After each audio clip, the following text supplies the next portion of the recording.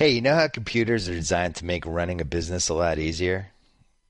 I think that counts for mailing and shipping too. I don't know why you wouldn't use Stamps.com. You could have 24-hour access to the post office right from your computer. No waiting in line.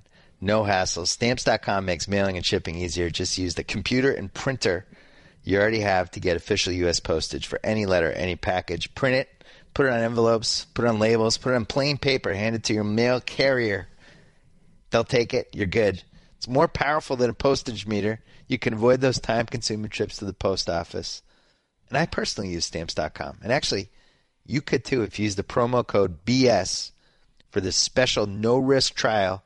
It is a $110 bonus offer. It includes a digital scale up to $55 of free postage. All you have to do is go to Stamps.com, click on the microphone at the top of the homepage, and type in BS. Stamps.com. Check it out.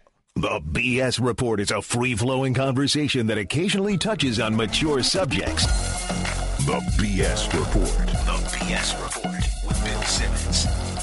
Welcome to the BS Report. It's a sunny Tuesday here in Southern California. If you missed the Bill Don't Lie pod that we launched, NBA talk only, subscribe to it on iTunes. We're doing another basketball podcast today just for you BS Report fans. Hopefully you're subscribing to both.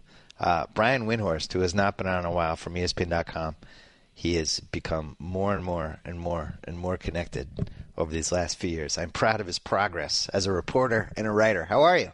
Good, Bill. I would say you have a better feel for LeBron and the Cavs than just about anybody. I think they were 19-20 after 39 games. Was there any point in this season where you felt like LeBron had bitten off a little more than he could chew, and or that this was going to be a potential disaster for him? It wasn't just me who felt that way. LeBron felt that way. Yeah. He early in the season in December, I was with the team a lot early on. I was there the night that they lost to go to 19-20, and I had a few conversations with him, and he just said, "This is a really big job." And there was even a few things he said publicly. There was at one point, I think he said, "This is going to be the hardest thing I ever do in my career." And I think he felt like, all right, this is going to be a multi-year struggle. And he didn't have a whole lot of faith in the coach. And just me saying that, as soon as people in Cleveland hear that in the Cavs organization, I'm going to start to get negative commentary because they don't believe that. But he didn't really believe in David Blatt early on. And well, wait a second, interrupt you quickly. Like, it was pretty obvious from if you watch the games on TV and or from the people who were sitting behind the Cavs bench, like there just wasn't a lot of interaction between them. Right. If you sat or spent any time near the Cavs bench, and they don't let us sit there anymore, but I do know people that do sit there, and professionals and non-professionals, and I was getting a steady stream of commentary. And when you hear something 4, 5, 6, 7, 8 times, and when you talk to players on the other team and they tell you about what the Cavs players are saying during the games. And also at the beginning of the season, LeBron could not believe how much of a ball hog Kyrie Irving and Deion Waiters were. Yeah. There was a first road trip. They were out west, and Kyrie played something like 70 consecutive minutes without an assist. And LeBron could not believe it. The first night, he got so frustrated, it was a game in Portland, that he just basically stood over in the corner. And he was sort of like, Crash Davis in, when Ebby Nuke Lelouch won't take the sign. He just says, "Okay, serve it up. Go ahead, serve it up." It was like LeBron was standing in the corner going, "Okay, do your stuff over there." I watched that game. That felt like a borderline crisis moment. Yeah, and I talked to him after that game in the locker room, just privately. And he just was like, "This is going to be a rough one." And then the next night, Kyrie, they thought, all right, Kyrie, you're still learning the lesson. The next night, Kyrie did it again. And so LeBron basically had to step to him. And look, I don't want to make it sound like they dropped gloves and LeBron put him up against the locker, but LeBron basically said to him, "Hey, you can't play this way. Maybe this is the way you played the last few years. You can't play this way." And to my surprise, Kyrie listened. But actually, what happened first, Bill, was LeBron just took the ball. LeBron was like, "Okay, now I'm going to play. Since I can't trust you playing point guard, now I'm going to play point guard." And by the way, none of this was done behind the scenes. It was very obvious. LeBron in interviews said, I know what I have to do. And what he had to do was he just had to take the ball and show them. And the result was the Cavs didn't play very well. He turned the ball over like crazy because he was basically playing the Princeton offense that David Blatt installed in the preseason. They just threw that out. What typically happens, and this has been happening for like 3 months now, what typically happens is LeBron will take the ball and LeBron will call the play. David Blatt will see what play LeBron calls, and then he'll repeat it to the team. That happens on a regular basis. Now, a lot of times they'll come out of a timeout and there'll be a play drawn up in there, and sometimes that's David Blatt, sometimes that's Ty Lue, sometimes it's LeBron, and they get real organized out of a timeout, and you give the head coach credit for that. But, that's pretty much, LeBron basically said, we're going to play this offense, which is very basic, and I'm going to be the point guard.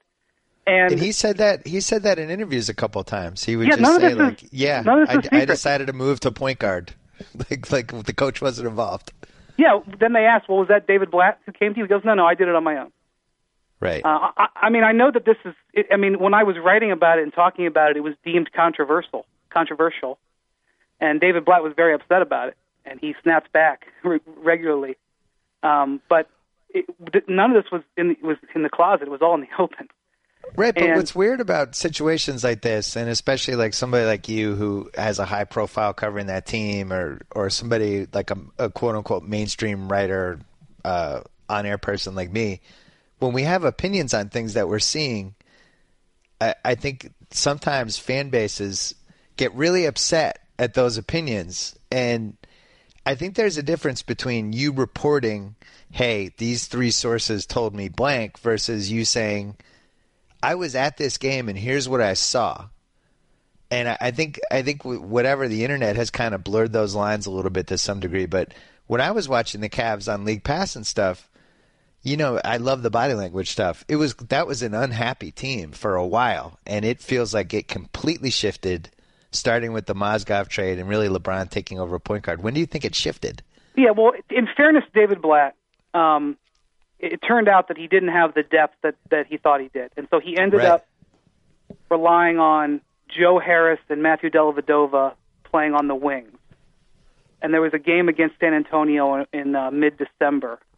And he played Joe Harris, a rookie out of Virginia, who is a good corner three-point shooter. I think he has a career as a corner three-point shooter. He has a long way to come on defense. But he played Joe Harris the last 17 minutes of that game.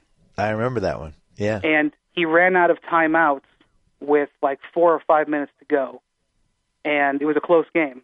And, Pop, of course, had 3 timeouts in his hand when he got to 1 minute. And after the game, Greg Popovich was extraordinarily complimentary of David Blatt, as he has been several times since.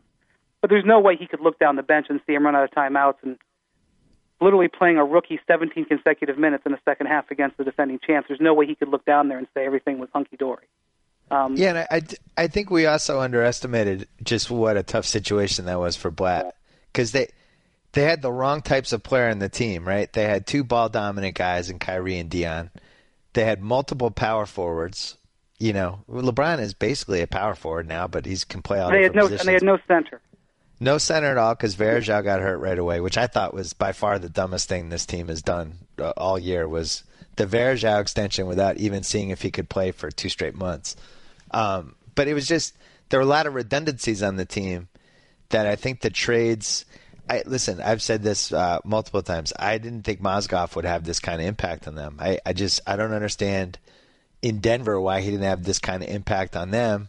Obviously, they saw stuff. They looked at advanced stats, things like that. But the combination of that, getting JR, who has kind of rejuvenated himself getting out of New York City, but also just getting waiters off the team, I think we all underestimated just what that would mean too, right? Yes, because what JR does is what the Cavs needed, which is a guy who will be very happy to take shots when they come to him as three-pointers, which Dion, as soon as the ball leaves his hand, you can tell that it's not a good-looking shot. Yeah. He has a terrible form. Like watching James Jones and him practice side by side, it was like, oh my God. It's like one of the best forms in the league, and then Dion, the ball comes out of his hands and goes straight up in the air. He's not an outside shooter, and of course he wanted the ball too. So they get JR, and not only that, but JR is playing for a contract. He has an opt-out, which I'm pretty sure he's going to take. Yeah. And so he's really working at the defensive end.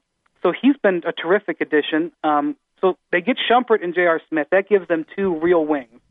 That means no more Sean Marion and no more Joe Harris. And then they can make Dellavedova like their 8th or 9th man, which is more suited to him.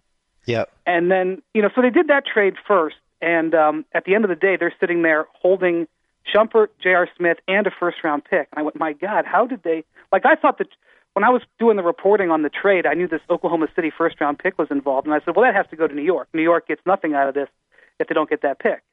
And as I'm putting the trade together, I'm like, no, that pick's going to Cleveland. And I go, what? How is New York not getting anything for these two guys?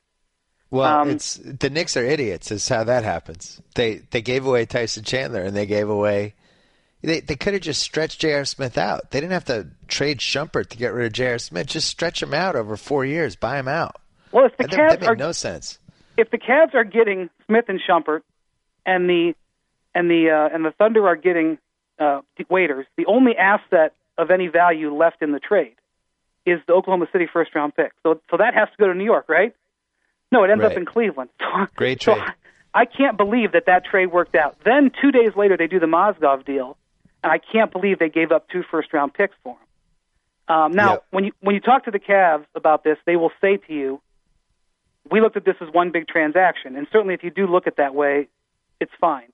But I thought they hit a home run, a grand slam on the first deal, and the second deal I was not. And I'm talking about this is like January 10th when they made it or whatever. I'm thinking, I don't know about this deal. 2 first-round picks for Timofey Mozgov. He's a middling center. I thought it was idiotic. Right. Tim Connolly. Normally when you just give a player away, Tim Connolly sprinted out and had a press conference because he was so proud of it.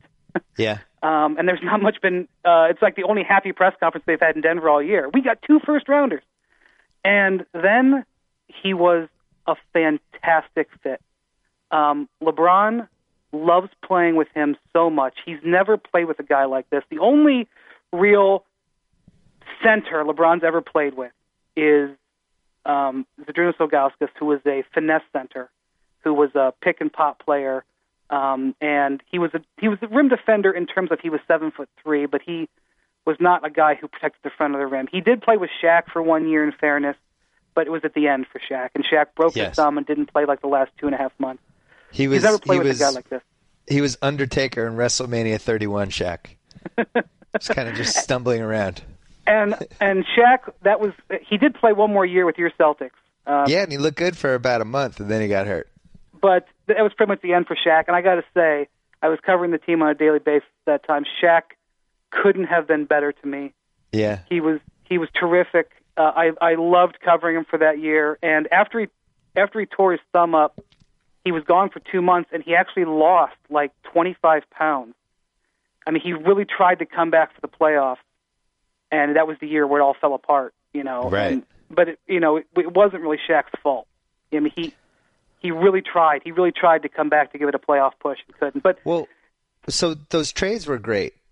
Retroactively, you just look back and it was transformative for their season, and they were kind of off and running from there. But you mentioned earlier how LeBron took over the point guard spot, the duties, and just has the ball in his hands all the time. And in a weird way, and we didn't realize this in the moment, but now I think we realize it, that's the best thing that ever could have happened to Kyrie Irving's career. Because he is somebody who actually should be used the way they're using him. They're using him a little bit like how Miami eventually figured out how to use Wade in the last couple of years, where he's off the ball, you don't rely on him all the time, you ride him when he's super hot. At any given point, he can try to take somebody one-on-one. And that's really kind of what he is. I think he's I said in the trade value column, his destiny is to be used as a Tony Parker type guard, not like a Chris Paul, Isaiah Thomas type guard. He's a guy that's going to, be in the 20s for points, and he's going to have 4 or 5 assists. That's kind of his destiny, right? And the difference between him and Wade and Parker and, Chris Paul is that he's a lights-out deep shooter. Yeah. So that from a space standpoint, he works better with LeBron. And I was so disappointed in the way Kyrie played and was a leader last year. I felt like he had a major regression. and I couldn't be more impressed with what he's done this year. So he Me totally too. I was not a fan of his game. I just thought he seemed like the kind of guy who was always going to be on losing teams, and that changed. Yeah, he made it, and if no matter what happens to this Cavs season, although I really do think about 6 weeks ago LeBron came to a place in his head where he feels like they can win it now. Yeah. But no matter what happens with this Cavs season, the green light, the victory, is that it looks like Kyrie and LeBron are going to be a great marriage for the foreseeable future. And they've got Kyrie signed up to a 5-year, $80 million deal that kicks in next year. And with where the cap is going, that's going to be one of the, he's got to stay healthy as the qualifier. It'll be one of the best contracts in the league. Yeah, and LeBron, I think only in 2011, that first Miami season, the only other time he had this was just a world-class scorer who could just take over an entire game by himself, and LeBron could just kind of sit it out and let the guy do it. Wade that 1 year, and that was it for that. The most excited guy in the building the 2 times Kyrie scored 50 points was LeBron. Right. Because he's never experienced that before. And he's an awesome teammate. I think at the very least he has a track record of, I think, a lot like Steph Curry, like when you watch Steph Curry, how he reacted with Klay Thompson and some other guys out there. Somebody who's genuinely happy when his teammates do well because he's smart enough to understand what that means for him. Yeah, he's definitely taken on that role, and they still have a lot of things to iron out. Like they played a game on Sunday against Philadelphia where they didn't score in the last 4 minutes. Yeah. They did win it, but it was only because they were playing Philly. And it was basically my turn, your turn with Kyrie and LeBron playing ISO basketball, very similar to what happened with he and Wade in 2011. And that, to me, is worrisome because they haven't developed, like, this is our pet play, or these are our 3 pet sets that we can go to under pressure. It's still more of, it's going to be straight me on you. And they're, by the way, they're 2 of the best isolation players in the league, but it's not ideal. And I think that could end up being an Achilles heel as they go into the playoffs. But that's a crucial point, though, because that's my biggest fear with this Cleveland team. And it's not just the my turn, your turn stuff, which is just deadly in the playoffs, but they're so ISO heavy. I think it gets tough. I think in the playoffs, especially when you've played the same team, you're going to play the same team 5, 6, 7 times. You saw it happen with Golden State in that Clippers series. It's just really tough to go one-on-one all the time when you don't have that. You're not getting easy plays and backdoor cuts and all that stuff. And I do think that's a real concern. They might have 2 of the best 6 one-on-one guys in the league, but the other team is still going to know that's coming in the playoffs. And don't you feel like that is other than the fact that they can't figure out the Kevin Love part of this, I feel like that one-on-one stuff is the biggest danger spot for them. Yes. When we get into the playoffs, the inevitable Scott Brooks, David Blatt comparisons are going to come up because no question they're going to drop those types of plays. And really, those 2 are entwined because this is why you have Kevin Love, is to use him in these situations. To me, this is pretty simple. You put Kevin Love on the elbow and you throw the ball to him there, where he's a triple threat, and then you run action with LeBron and Kyrie and make the defense defend 3 players at once. To me, that just getting the ball to the middle of the floor, or even putting LeBron on the nail like that. But they never run anything like that. I haven't seen it happen one time in like a pressure situation. It's incredible because I remember Goldsberry was doing the shot charts for us for Kevin Love, and I think we even raised this as a red flag somewhere. I can't remember where we talked about it. Maybe it was in a podcast, not with you, with I think either me and Goldsberry or me and Zach or somebody, but where Kevin Love thrived the most last year was the exact same spot on the floor where LeBron thrived the most last year, that left elbow. And you could have looked at it one of 2 ways. Either this is a terrible sign for Kevin Love because he's in LeBron's spot, so you got to move, see you later. Or, wow, this could be the most devastating pick and roll of all time. And what's happened is they just kind of pushed him out and turned him into Channing Frye. I don't understand it. I've heard you on the radio talking about this. I heard you, I think, on Le Batard's show recently. You were saying you think Kevin Love's hurt. You think his back is not 100%. Is that accurate? Yeah, I think so. I just think there's a couple of statistical things that point directly to it. When you look at his numbers when he has 0 or 1 day off, or you look at when he has 2 days off, when he has 2 days off, and I agree the sample size is relatively small, but it's what we have to work with. When he has 2 days off, he averages 58% shooting, 22 points, 11 rebounds. He's an all-star. Wow. When he's playing on a back-to-back, he shoots 38% and averages 15 points. When he's playing on 1 day off, which is the majority of the time, he shoots about 42%, and he averages about 16 points. And well, that's the playoffs. You're playing basically every other day starting those last 2 rounds. Right. And I also think that he disappears in fourth quarters, and I think that some of it is because his back stiffens up. He's talked vaguely about it, and look, he's going to be a free agent, so he doesn't need to be out there blabbing that I've got a bad back. And I also think that he doesn't want to make an excuse. But he's had to leave, I think, 3 games this year with back spasms or back problems. He's missed 2 or 3 games with back issues. I do think there's some chemistry issues, but I think the guy's got a bad back. And I don't think it's like he needs to have surgery or whatever. He probably just needs to not play on it for 3 months. So what do we think he has, like a herniated disc that they're not telling us about? What do you think? I don't know. I just know that, like, I remember Mike Miller going through a season with the Heat with the bad back, and he would never talk about it. Yeah. And you couldn't always tell, because you can't tell with a bad back all the time. It's like you can see the guy limping. Well, Pippen had one in the last MJ Bull season. Pippen's back basically crippled him in the playoffs, which was one of the reasons that was such an amazing Jordan performance, because when somebody has a bad back, for him it seems like, for Love, from what I've seen, it seems like it comes and goes. And part of me wonders if it's, I had a really bad back in the early 2000s, and I read a ton of stuff on it because I was deciding whether I needed to have surgery or not. And what's interesting is stress is a huge, huge factor for a bad back. And it's weird to think that part of it could be stress-related for Kevin Love. This is total conjecture, but he's in a really stressful situation, right? He went from Minnesota to Cleveland. He's being used out of position. He's playing with the most famous player on the earth. He's in a situation where once upon a time in Minnesota, nobody gave a crap what he did day to day. I mean, he was just anonymous. And now he's playing for this team that has a giant spotlight on it. And I wonder if all this stuff is related, Yeah.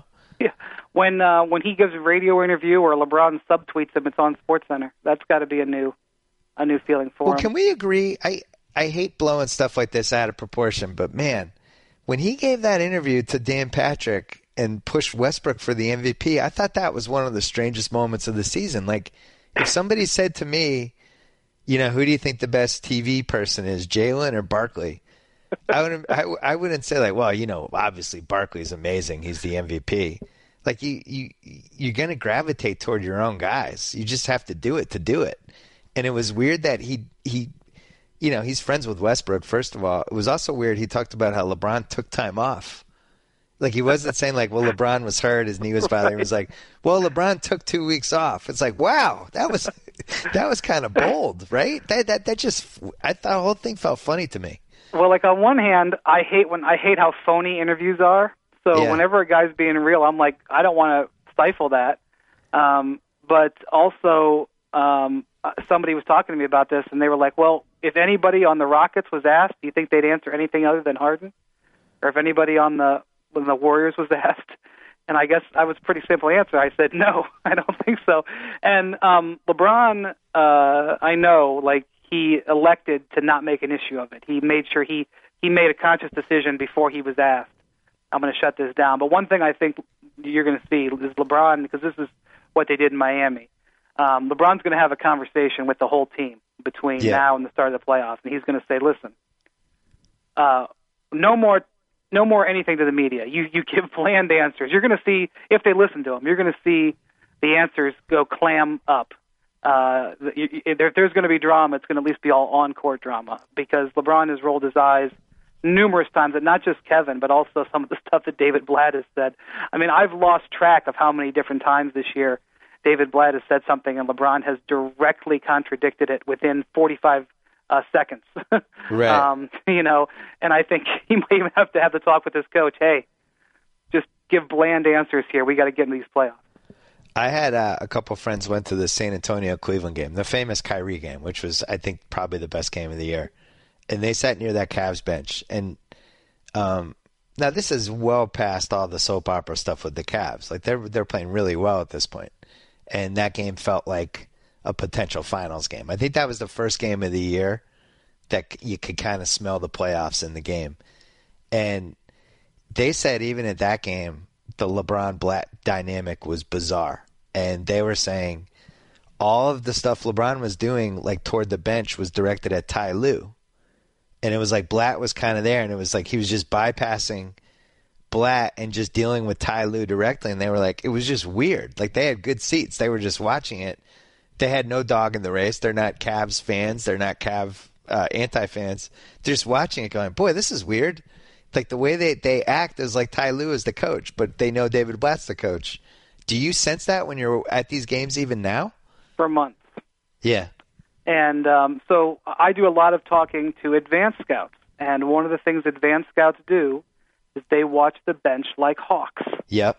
Because they have to get the play calls and everything like that. They drag out these little, noculars, where they stare from their seats. They're constantly looking at play calls and stuff like that. And like I'd be talking to them, and I talk to them on a regular basis. Hey, what about this? What about this team? And for example, within the last week, I was talking to a scout, and he was like, Eric Spoelstra has changed his offense more this year to accommodate this team in Miami than any time that he or Pat Riley have been there. I was talking to a scout who'd been around for 20 years. So that's the kind of things we talk about, okay? He's like, they've changed their play calls for the first time in 15 years, And I was talking to these guys, and they're like, what is going on that Cavs bench, man? Like these people who see a game every single day. They track every coach in the league. And again, they see hundreds of games a year. Very rarely do they see anything that makes them even look up from their paperwork. And they're like, man, I've never seen anything like what's going on in that Cavs bench. And right. And so I felt it was my duty to talk about it a little bit, and it really, really pissed David Blatt off. But look, he really got angry unfortunately for him, the games are televised and have fans in the stands. Like you can't hide stuff when it's that blatant. I mean, I noticed it just from watching League Pass. I think usually I love watching the huddles. I mean, I always have when I had the Clippers season tickets, I've always tried to be on the side where the benches are, close enough near one of the benches, because I just love watching the interactions. And benches can go one of two ways: either everyone's locked in, or it's a team that's headed nowhere and they're locked out. And the coaches in the timeout, guys are watching the Jumbotron, they're looking at the cheerleaders, they're interacting with, it's one of those two ways. This third way is pretty rare, where people are locked in, but at the same time, they seem like locked in on different parts of the huddle.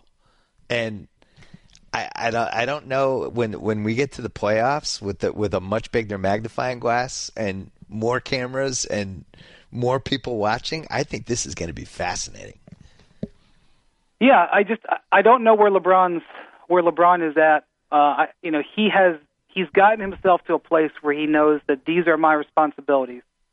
This is what I'm going to do, and I'm going to try to get this team to a certain level. And David Blatt only figures into part of that. He's taken on certain responsibilities that he's going to have to do. But he is so excited about the talent on this team. Yeah. He loves, like I said, he loves playing with Mozgov. He loves J.R. Smith. He was the guy who pushed for that trade. The Cavs were trying to get Shumpert. That's what the conversations were. And, of course, the Knicks were saying, we'll give you Shumpert, but you got to take J.R. And, the Cavs were like, I don't know about that. But, he would help us. And so they went to LeBron, but LeBron was like, no, you get J.R., and if you can get Shumpert with him, that's great. And so he, I think, really loves their top seven. He thinks their top seven is right there, and he's excited about that. And he knows that David Blatt can do certain things. Actually, recently, the Cavs have come out of timeouts with some really good plays, and they've run some nice stuff. Their isolation at the end of the game has been awful, but I've seen David Blatt really drop some nice stuff. He does, and even at the beginning of the season, the Princeton offense that they ran in the preseason I thought was pretty good. They ran some really nice stuff. They just quit running that in November. But I do believe he can do some things. He's coached a lot. I just think that LeBron has sectioned off certain areas and said, I got to take care of these. And whether or not that hurts them, we'll have to see. Have we ever figured out what happened when LeBron took that 2-week hiatus? Well, he went to Miami and something happened. He just rested. So he had. I guess the story is he had an achy knee and he needed some time off and he needed his body to recover, and then he was back and he looked like LeBron again. I also feel like he was energized. David Griffin tells this story. They were in San Francisco, and they had just traded for Mozgov. And he said that LeBron had been moping for weeks. And there was a game, Bill, at the end of the year, at the end of 2014 in Atlanta. It was like December 30th or December 29th or something like that. It was, you know what, it was LeBron's birthday. It was December 30th. Playing Atlanta. It was before Atlanta went on their 20-game win streak. So it wasn't really deemed a big game yet. And they thought LeBron was going to play. And LeBron just decided, I'm not going to play. And like at the last minute, he told him, I'm not playing. And didn't even come out to the bench, just sat in the back, didn't come out. And the people were stunned. The people on the Cavs were stunned. And he had sort of just like waved a bit of a white flag there. He just didn't feel like playing. He had never done that ever before. Wow. He'd always played through it. And so it was after that game where they said, all right, you know what, take your 2 weeks off. Because they were, he had reached a very low point. And so he had been moping for several weeks. And when they made the trades, it was during LeBron's hiatus. So he went on their West Coast trip with them. He wasn't playing yet. They were playing at Golden State. And they were in San Francisco in the team hotel. And in walks Timofey Mozgov. First time he's arrived. He's just flown in, and he's arrived. And David Griffin tells the story that LeBron was sort of leaning against the wall, like sort of still moping. And he saw Mozgov, and he just was like, I can't believe how big he is. I mean, obviously he played against them a dozen times. Yeah. But he's like, I just can't believe how big he is. And he, like, straightened up. And Griff tells the story about how LeBron just, like, straightened up to meet him. And he goes, he was straightened up the rest of the time. You know, he came back, like, 4 or 5 days later against Phoenix and looked great, even though they lost. And then it just, the invigoration of him getting the time off with the new talent completely turned it around. And since that loss to Phoenix, where they went 19-20, yeah, they went 14-1 against the West. They've won 16 in a row at home. They've pretty much been the best team in the league. We thought that was the team they were going to be, unbeatable at home. That's right. I watched that Phoenix game, and I genuinely thought that we were headed for a full-fledged disaster as I watched that game. Like they seemed, and I even tweeted a couple times, they seemed truly dysfunctional in that game to a point of I didn't know if it had passed the point of no return. And it's interesting that was a tipping point the other way. Well, after that game, so that was Love didn't play the fourth quarter that night. They lost. Yeah. It was a close game, but they lost. And you've been to Phoenix, Bill. The visiting locker room in Phoenix is right next to the practice gym. And the visiting locker room there was small, like in most arenas. And as soon as the game ended, Kevin Love, while still in his uniform, came bolting out of the Cavs locker room and pigeonholed David Griffin, the general manager, and they walked in to the practice court there right next door to have a discussion. And I don't know to this day what that discussion was, but I do know that bouncing down the hall came Miles Plumlee, who had not played in the game that night. He had a basketball under his arm. Young player, he doesn't play. He's going to go get shots up. I see this on a regular basis. He walks into the practice gym to go shoot, runs into whatever conversation Kevin Love and David Griffin were having, immediately spins around and walks out and says, I'm not going in there right now. Wow. So whatever he encountered, there must have been something going on there. So that was going on. That was also the same time where I had advanced scouts telling me that Tyronn Lue was initiating timeouts, calling timeouts, because what I really think it was is, the timeout structure in the NBA is a little bit different. There's certain ones that you get that are mandated and certain ones that are not mandated, and I think David Blatt was having a difficult time in the scheme of things figuring out whether it was their timeout or when to take a 20, and Tyronn Lue was instructing him. But there were times when Tyronn Lue was just flat out calling timeouts. And I wrote about it that night because it had happened that night, and David Blatt hit the roof about that, just absolutely basically called me a liar when numerous people had told me, and I'd seen it with my own two eyes, but that had happened that night. And it did look like a bad spot. Luckily for them, they were playing the Lakers. I think they played the Lakers and Clippers the next 2 days in Los Angeles. They had a little 4-day stay in L.A., and that turned their season around. The Love part of this, he knows what's out there for him. He was one of the best 10 to 12 guys in the league last year, hands down. He was averaging 26 and 13, commanding double teams. Had just monster games where he was the best player on the floor against good teams. And he's been marginalized. He's still putting up 16 and 9. It's fine. We talked about how he's hurt a little bit. I don't know, if they win the title, I almost think that makes it easier for him to leave, because then he can say, you got a ring, now I'm going to get paid and be the guy.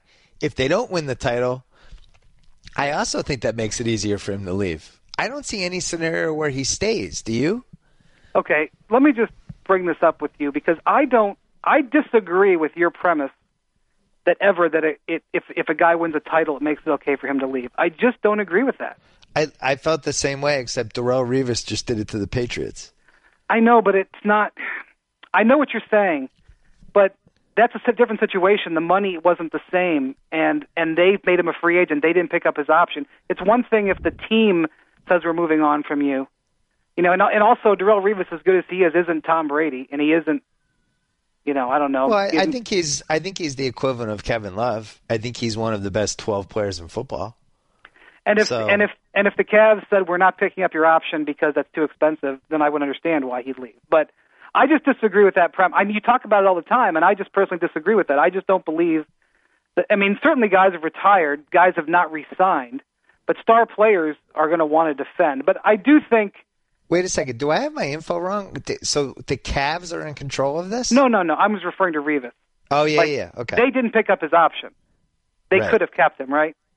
Well, but it would have been $22 million. It would have been insane. But that's fine, but they still said, we're not picking it up. It was the Patriots. The ball was in the Patriots' court first. They offered him, I think, $40 million guaranteed for 3 years, and he got more than that from the Jets. Yeah, that's fine. But, they were the ones who elected to make him a free agent. I understand they had to, but okay. But just wanted to, apples and oranges. But here's the thing. Before Kevin Love was traded to the Cavs, there was a meeting. This is not something that happens normally, but because of the situation, they did this. It was his agent, Jeff Schwartz, Kevin Love, David Griffin, Dan Gilbert. I believe the meeting took place in Las Vegas, but I'm not 100% certain. And in that meeting, they had to come to some sort of agreement. Now, any sort of agreement that involved a future contract would be illegal. Right. So as of that, Love could walk away, and the Cavs couldn't do anything because it's illegal anyway. And maybe they didn't make that promise. But here's what I know. Before the meeting, you could go wink, wink.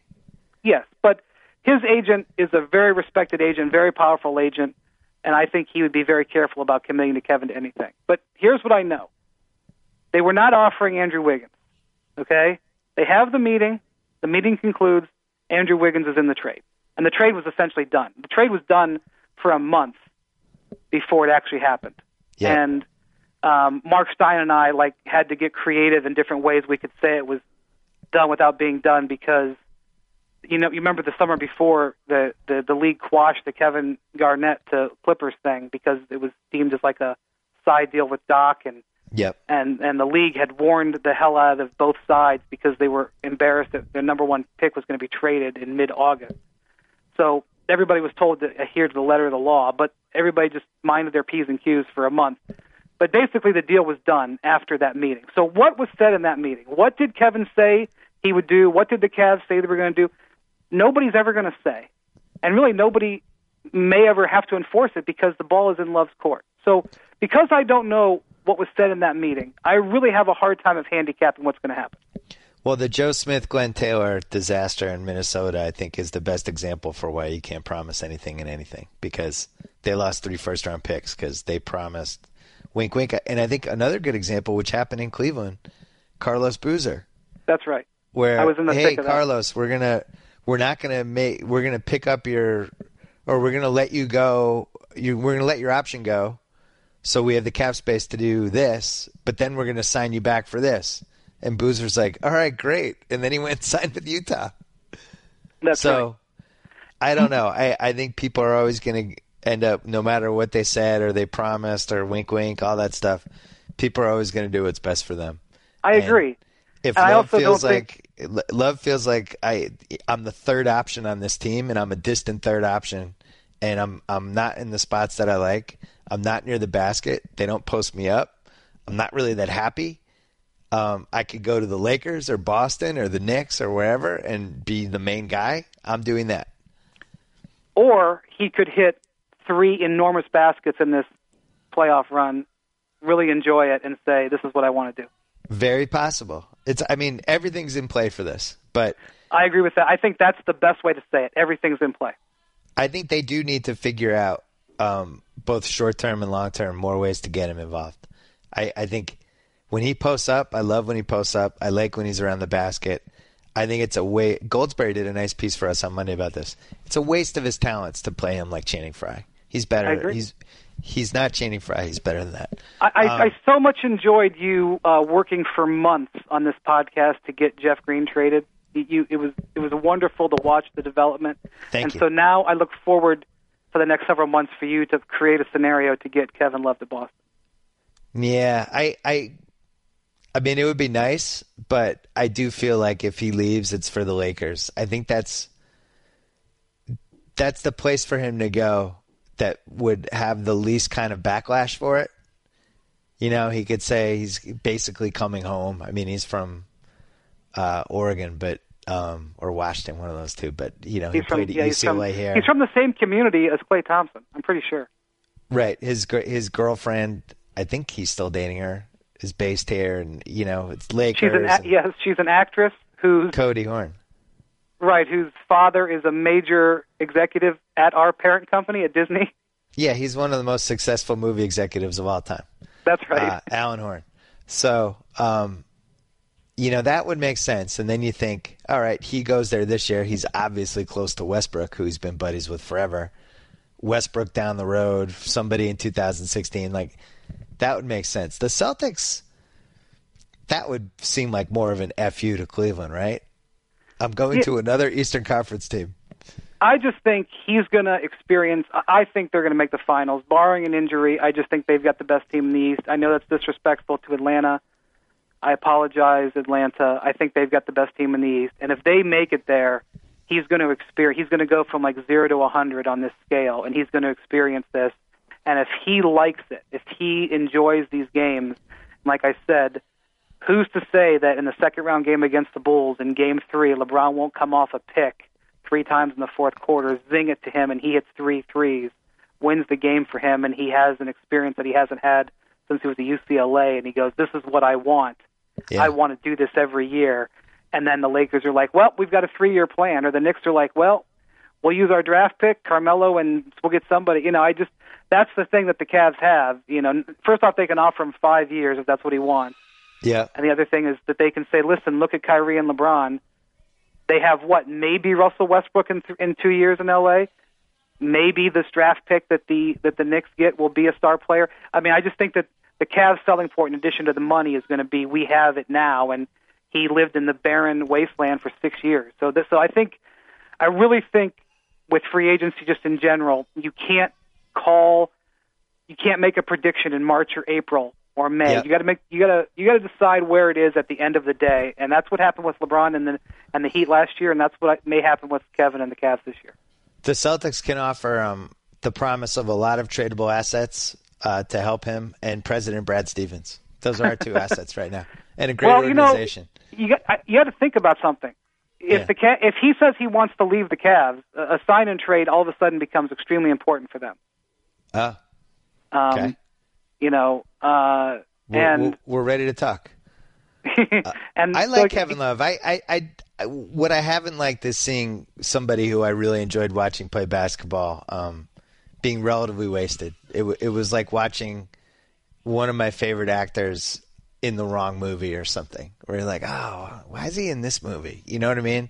I think there's easy ways to get him more involved that would make everybody happy. I will say one thing, though, and then we have to go.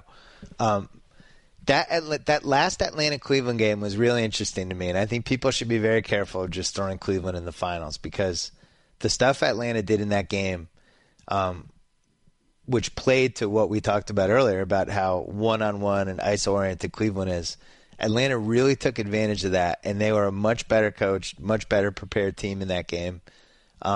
Team basketball can still beat what I'm seeing from this Cleveland team, no matter how talented they are. So I wouldn't rule out Atlanta, I guess, is my point. Let me say two things real quickly before you go. Yeah. One, when Kevin Love signs his new contract, whether it's in Cleveland or somewhere else, he's going to talk, and this is going to be like mid to late July, there's going to be a press conference. He's going to talk about how he's going to be so much better next year because his back's going to be healthy. That's prediction one. Great. Two, I took the exact opposite approach from the Atlanta game. They had 3 days to prepare. The Cavs were playing their sixth game in 9 days.